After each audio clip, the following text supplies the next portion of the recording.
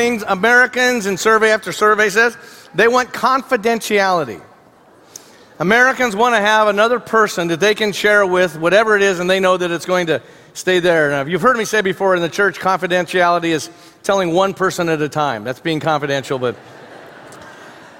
And in the covenant of relationship, there's no covenant more intense than marriage. And you always find great wise sayings about marriage. The great philosopher Rodney Dangerfield said, "The secret of protecting our marriage is we go out to a candlelit dinner and soft music and dancing twice a week. I go Tuesdays, she goes on Fridays." This is great. Ambrose Bierce said, "Love is temporary insanity that is cured only by marriage." Listen to Socrates. "My advice is find a wife and enter into marriage. If she's good, you'll find happiness.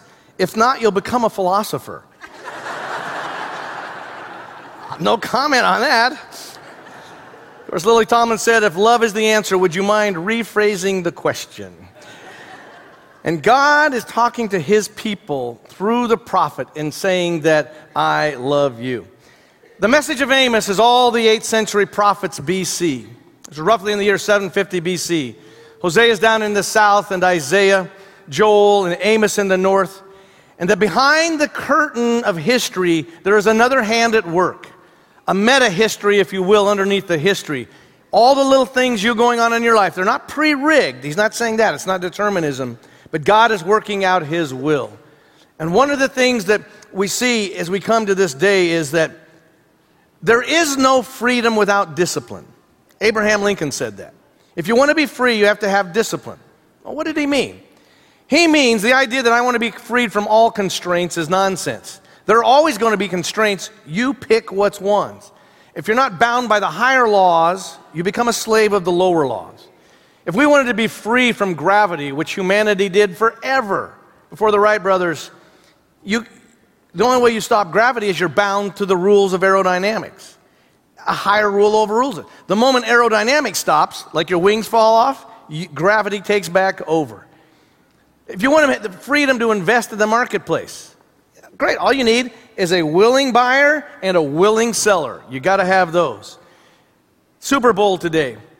That it's arbitrary laws and rules of the NFL that after 10 yards, you get 4 new chances to score.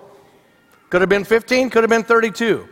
What's not arbitrary within that is the laws of physics. What happens to that football when it is thrown or run or kicked? All these other laws are underneath that. And you and I, when we want to be free, if I had enough money, I'd be free. If I had a better life, if I had a better opportunity, I'd be free. What about God?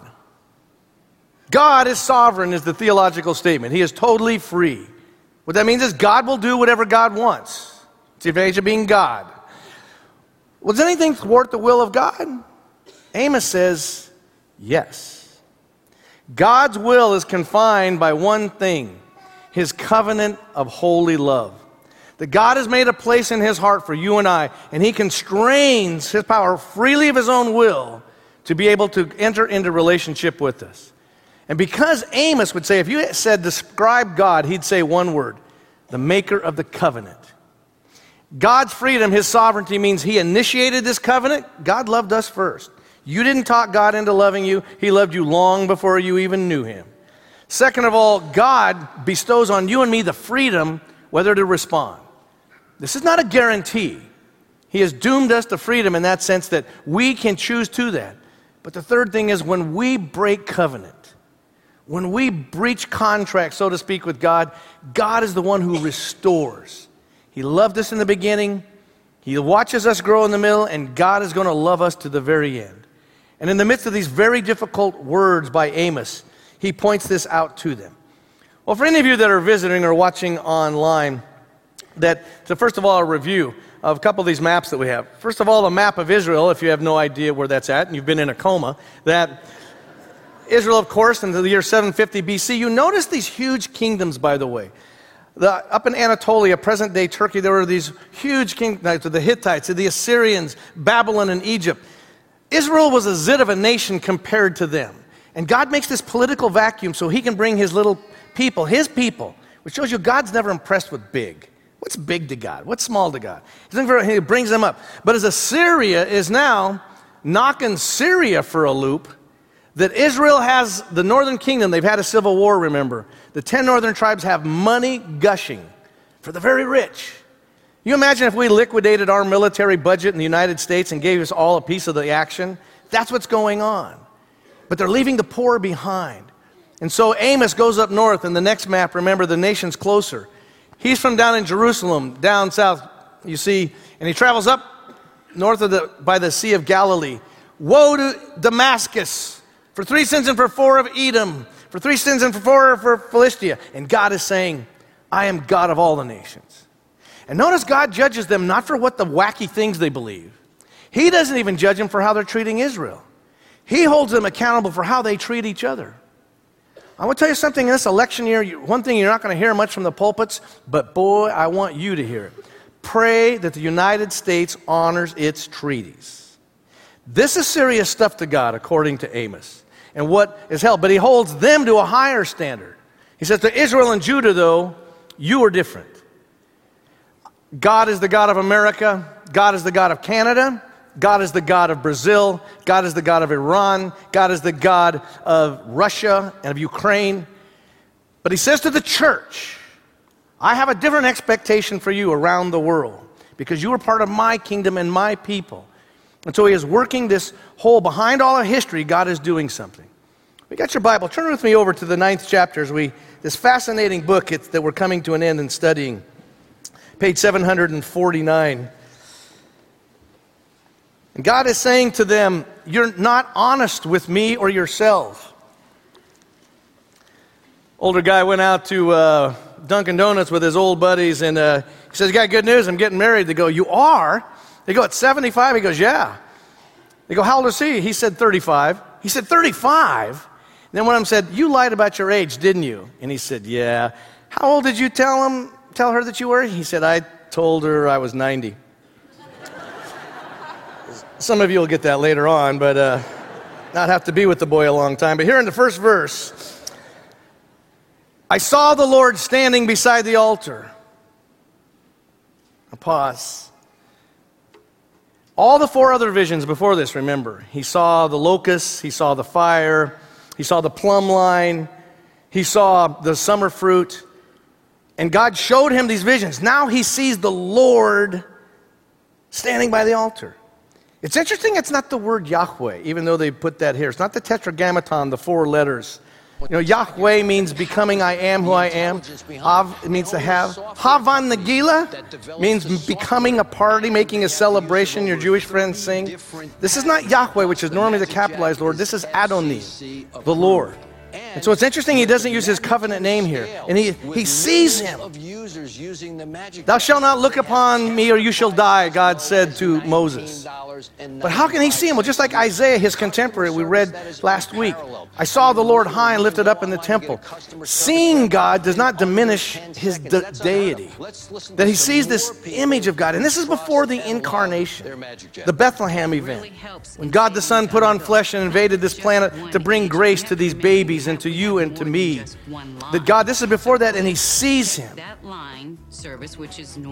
And the Lord says, strike the capitals, that means the top of the pillars, until the threshold shake and shatter them on the heads of all the people.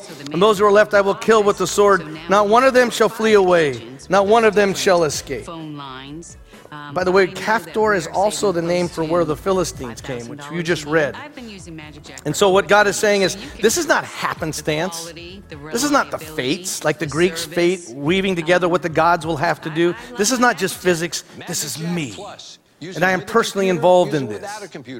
And for you and I as believers, we're having coming up, Tim is bringing with others Biologos, which is a conference. We're going to have the head, Mark Diamond, of the 300 rabbis here in Los Angeles, as well as Richard Mao from Fuller Seminary, as well as from the Laos, and talking about origins and evolution and the question of what place can a people of faith believe that. And the questions of origin is so important. You and I can't be a deist if you're a Christian.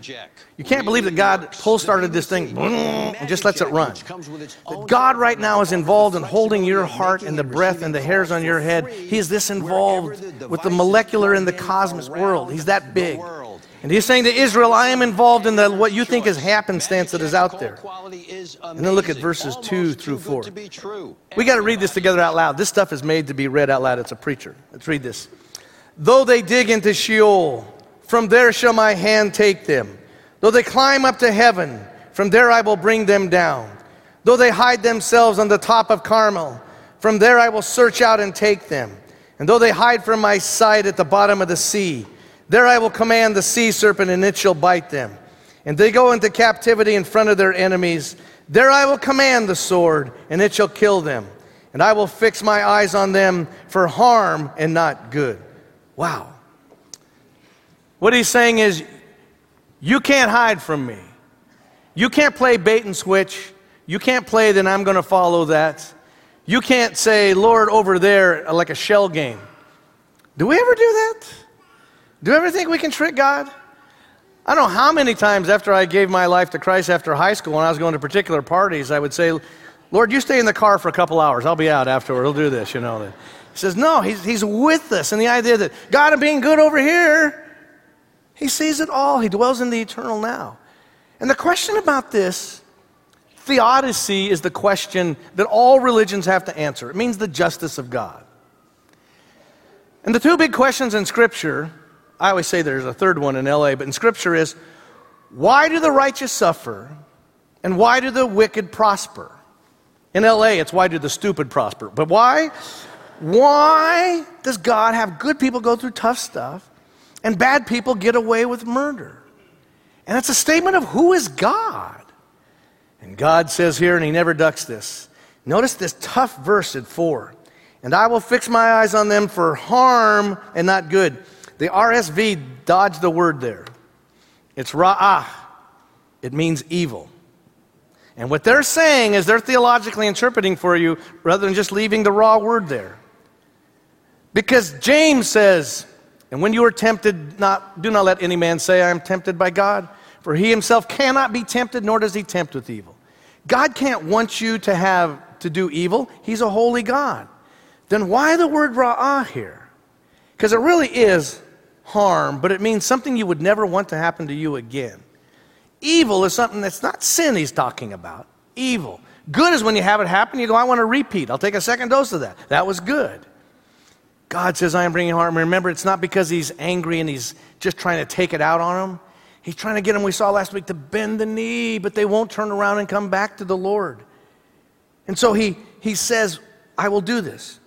Well, can't God make it right without me changing? And the answer is no. One of the things God cannot do, theologians will tell you, is nonsense.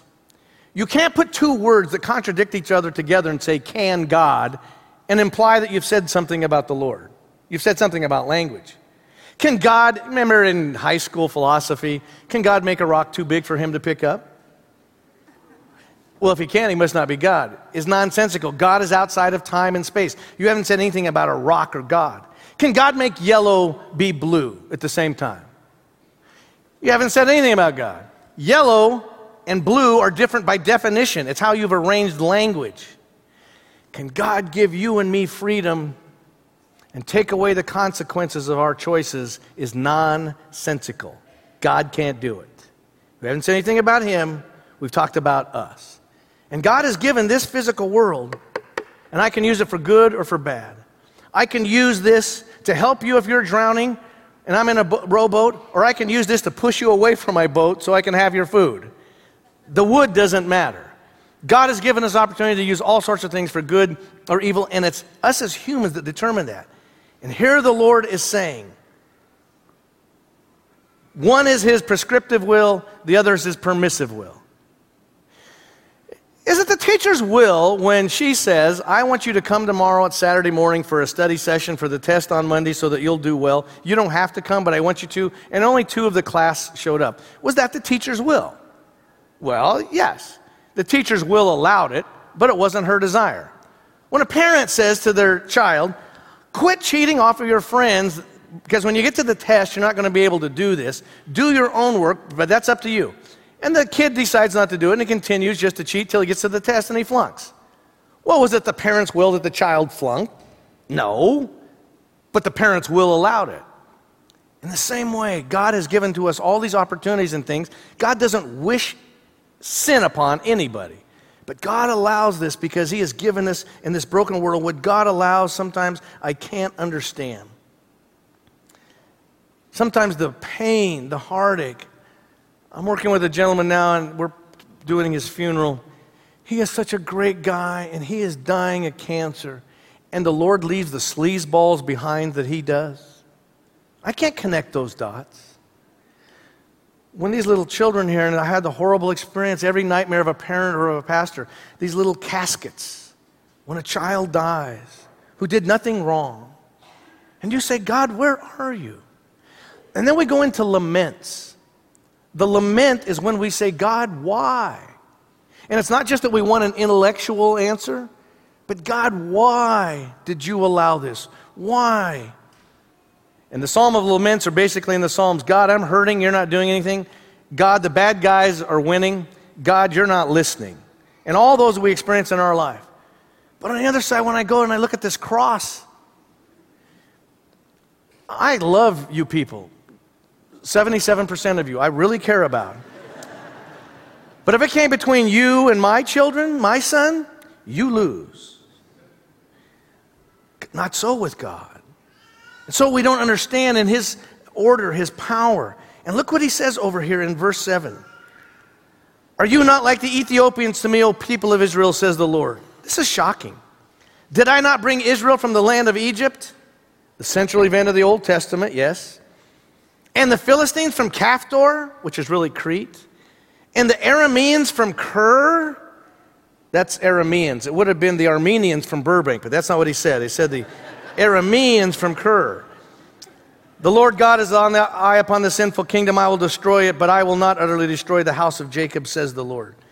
So God's sovereignty is that He cares for us. Periodically, He will suspend His normal order of doing things to reveal something about Himself. We call that the miraculous.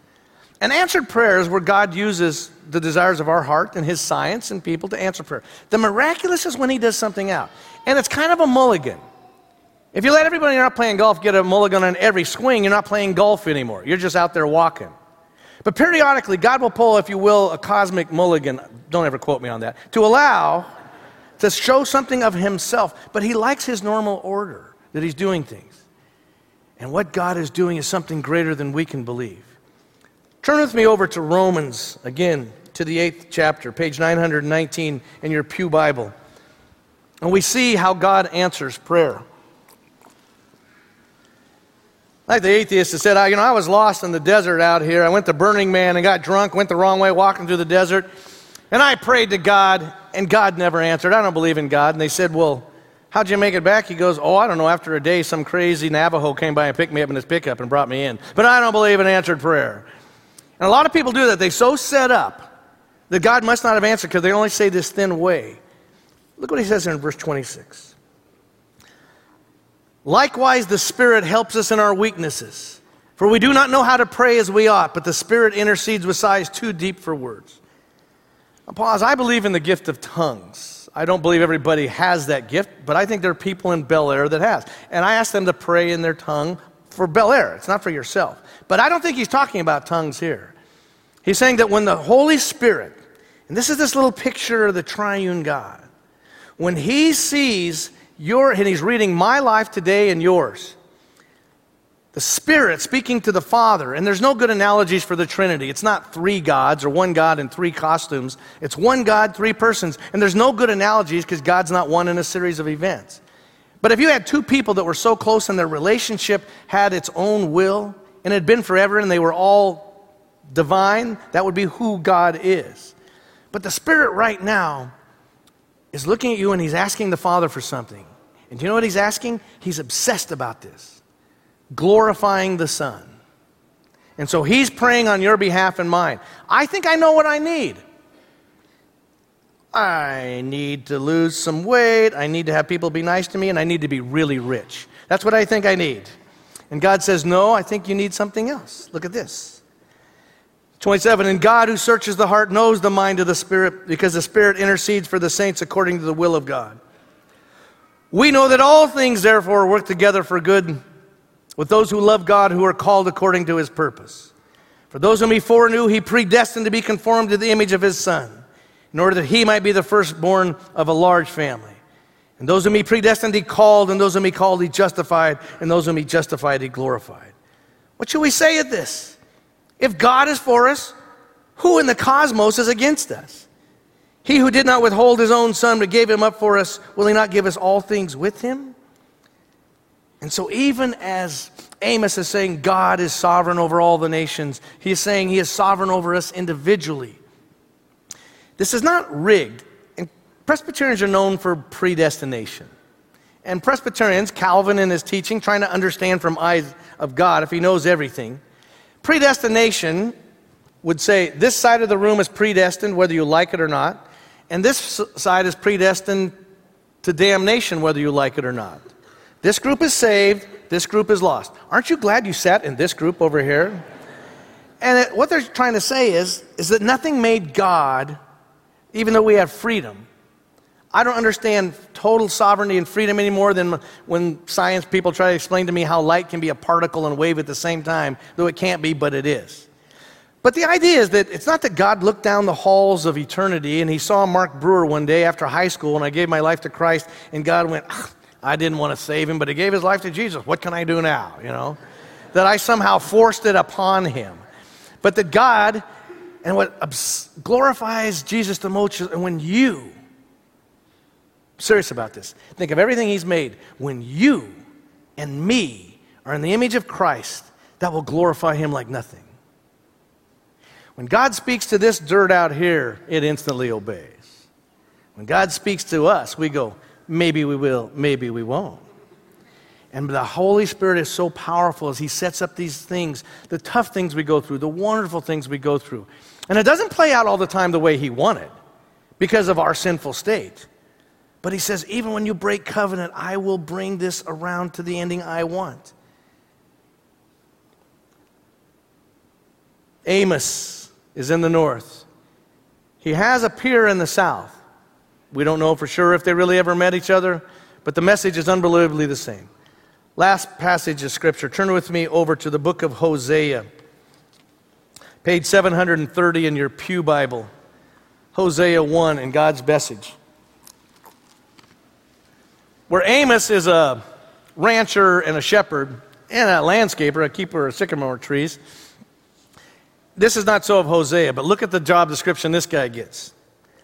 Verse 2. When the Lord first spoke through Hosea, the Lord said to Hosea, go take for yourself a wife of whoredom, a prostitute, and have children of whoredom, for the land commits great whoredom by forsaking the Lord. So he went and took Gomer, daughter of Diblaim, and she conceived and bore a son. So God says to the preacher, wow, talk about an illustration. I want you to go down here to Ventura Boulevard, pick up a working girl. I want you to marry her because my people are sleeping around on me. So Hosea goes, okay. Verse 4, I wonder how he explained that to his wife. But and the Lord said to him, name him Jezreel, for in a little while I will punish the house of Jehu for the blood of Jezreel, and I will put an end to the kingdom of the house of Israel. On that day I will break the bow of Israel in the valley of Jezreel. And that word means sown. And what he's saying is, so he gets this hooker, he marries her, their first kid, God says, call him Jezreel, because I'm about to do this. She gets pregnant again. Verse 6, she conceives and bore a daughter, and the Lord said to him, name her Lo-Ruhamah, for I no longer have pity on the house of Israel to forgive them. But I will have pity on the house of Judah, and I will save them by the Lord their God. I will not save them by bow or sword or war or horses or horsemen. In other words, but by word. So he has a second child. The word Ruth means kindness or gracious. Lo is no in Hebrew. Lo-Ruhamah, no grace. Call this kid Jezreel, call this kid no pity, because I will have no pity on you. She has a third. 8. When she weaned Lo-Ruhamah, she conceived and bore a son, and the Lord said, name him Lo-Ami, for you are not my people, and I am not your God. So he has these children, and he has them his name, and so they call him in the morning. Hosea says to his hooker wife, where's Lo-Ami? Where's not my child? Where's no pity? Where are they at? And there's words in it. It's kind of like, I like the sweet scene of the old man, the old woman, and she was dying, and he says, honey, I just got one question of you. And she said, yes, honey. He said, the 4 kids we've had, the last one, I've just got to ask you, it's cool, whatever happens, but he looks different than the other kids, he acts different than the other kids. Is our 4th child ours? And she took his hand and said, yes. Not the other 3. But take a look at what God is saying here. He is saying, yes, keep those emails coming in. So as God is saying to him, these are my children. And so then he says that this is a prostitute wife. She goes back to the street. And look what God says in verse 2 to Israel, like the children. Plead with your mother, plead, for she is not my wife, and I am not her husband. Oh, that she would put her whoring from her face and her adultery from between her breasts. Or I will strip her naked and expose her the day she was born, and make her like a wilderness and turn her into a parched land and kill her with thirst. Upon her children I will have no pity, because they are children of whoredom. For their mother has played the whore, she has conceived them, has acted shamefully. And here's the whole crux. For she said, I will go after my lovers. They are the ones who give me my bread and my water, my wool, my flax, my oil, and my drink. And I will hedge upon her with thorns and a wall around her, so she cannot find her path. She shall pursue her lovers and not overtake them. She shall seek them and not find them. She will say, I will go and return to my first husband at least, for it was better with me than now. For she did not know it was I who gave her all these things. Unbelievable. God says, tell your mother don't, but I'm going to put a hedge around her so she cannot go out. Because the sin was, she said, the world gave me my money, my attention, and all the things I knew. And God says, I gave this to you. So I will put a wall so you can't go to your lovers. God is saying, this is unbelievable. After you have slept around with everything with legs, and you have played the whore, and you have worshiped everything and denied me, please come back to me if I'm your last choice. Even if you take me last, I'll take you. I'll only be first in your life when you come back. 30 years ago this week, I was 1.5 years into starting my first ministry, and I was told one of the most remarkable stories of God's grace. Karen and Joe, members of our church, and they had their children, and she was working hard, and while raising the kids, and he was traveling, and one day he came home and he seemed a little distant, and she talked to him, and he came home the next day and seemed a little distant, and a little imp whispered in her ear, I wonder if he's being faithful to you. And she said, that's absurd, that's nonsense. And so she just dusted it off and went on with life. But every day, the wall got further apart, and she tried to reach through, and they couldn't touch each other anymore. And one day he said, I got to fly down to Dallas, his business, and make some sales, and I'll be back, honey, in a week. And she said, okay, and they gave him kind of a kiss. And he left, and after a couple of hours, the word came back saying, I wonder. And she said, this is stupid. There's no way that Ken would do this. I'm going to prove it. So she got in her car, and she drove to the airport in Denver, going to find his car to make sure. And there was a Sheraton right there. And his car had this dent because one of their kids had backed it into the garage, and she saw it parked in front of the hotel. And she got out of the car, and she said she had such rage she didn't know she would ever have. This liar, this betrayer, all the things that they had worked for, all this distance came on, and he's in here with some whore, and he's spending our money in this place, and everything I have done for him. And she came up to the curb, she stepped out, and her ankle twisted, and it rolled, and she sat down, and she swore and said, damn it. And she said those words echoed in her ears. Did she really want God to damn this situation? And she reached into her purse, and she said no, and she picked up off of the ground, and she picked up her shoe with no heel, and hobbled to the front desk and said, is there a Ken here? And they said, yeah, he checked in with his wife about 3 hours ago. And she reached into her purse, and she pulled out her credit card, and she said, tell him this is from Karen. I want to pay for this. I said, I beg your pardon? She said, tell him this one's on me. And as they sat in my office holding hands, I asked, how in the world did she have that ability to do that? She said, it's easy. In my purse, I've carried, ever since my days of catechism in Catholic school, a cross. And his faithfulness to me. God saw you and I out sleeping with everybody, betraying him, all the things he had given to us so that we could love him and love others.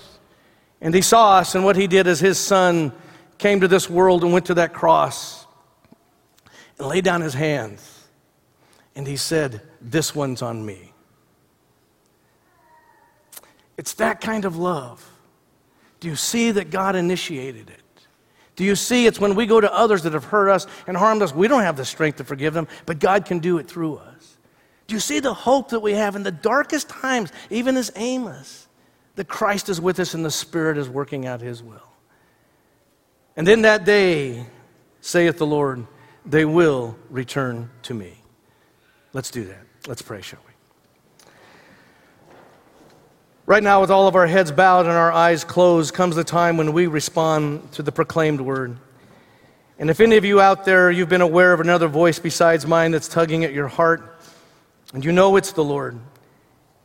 Maybe you've never given your life to him before. You've known the story, but you've been afraid, whatever it is. Or maybe you drifted far away and our own failures in the world is so jaded as to God, we would think he would never take us back. Trust me, he not only would, he's longing. All you need to do is say, Lord, I believe that when you died on that cross, your son, and shed his blood, my face was on his heart, and that I am forgiven. And God, I believe you want to restore and renew. Take my life, maybe for the first time or maybe in a recommitment. And you do that and you'll begin a relationship with him forever. So Lord, we thank you for your love, your relentless love that continues to chase us down and pursue us. We thank you, Lord, for the word of warning you have given to us, Lord, that we have the freedom. We can mess this thing up or we can turn it over to you. I thank you, Lord, for Bel Air and for how it stands for love and grace and truth in the Scriptures. And I pray, Lord, that as we now get a chance to give of our tithes and offerings, that God, we would bless others that don't know. The Lord, we would share the talent we have, and that above all, that Christ would receive all the glory. It's for his sake we pray. Amen.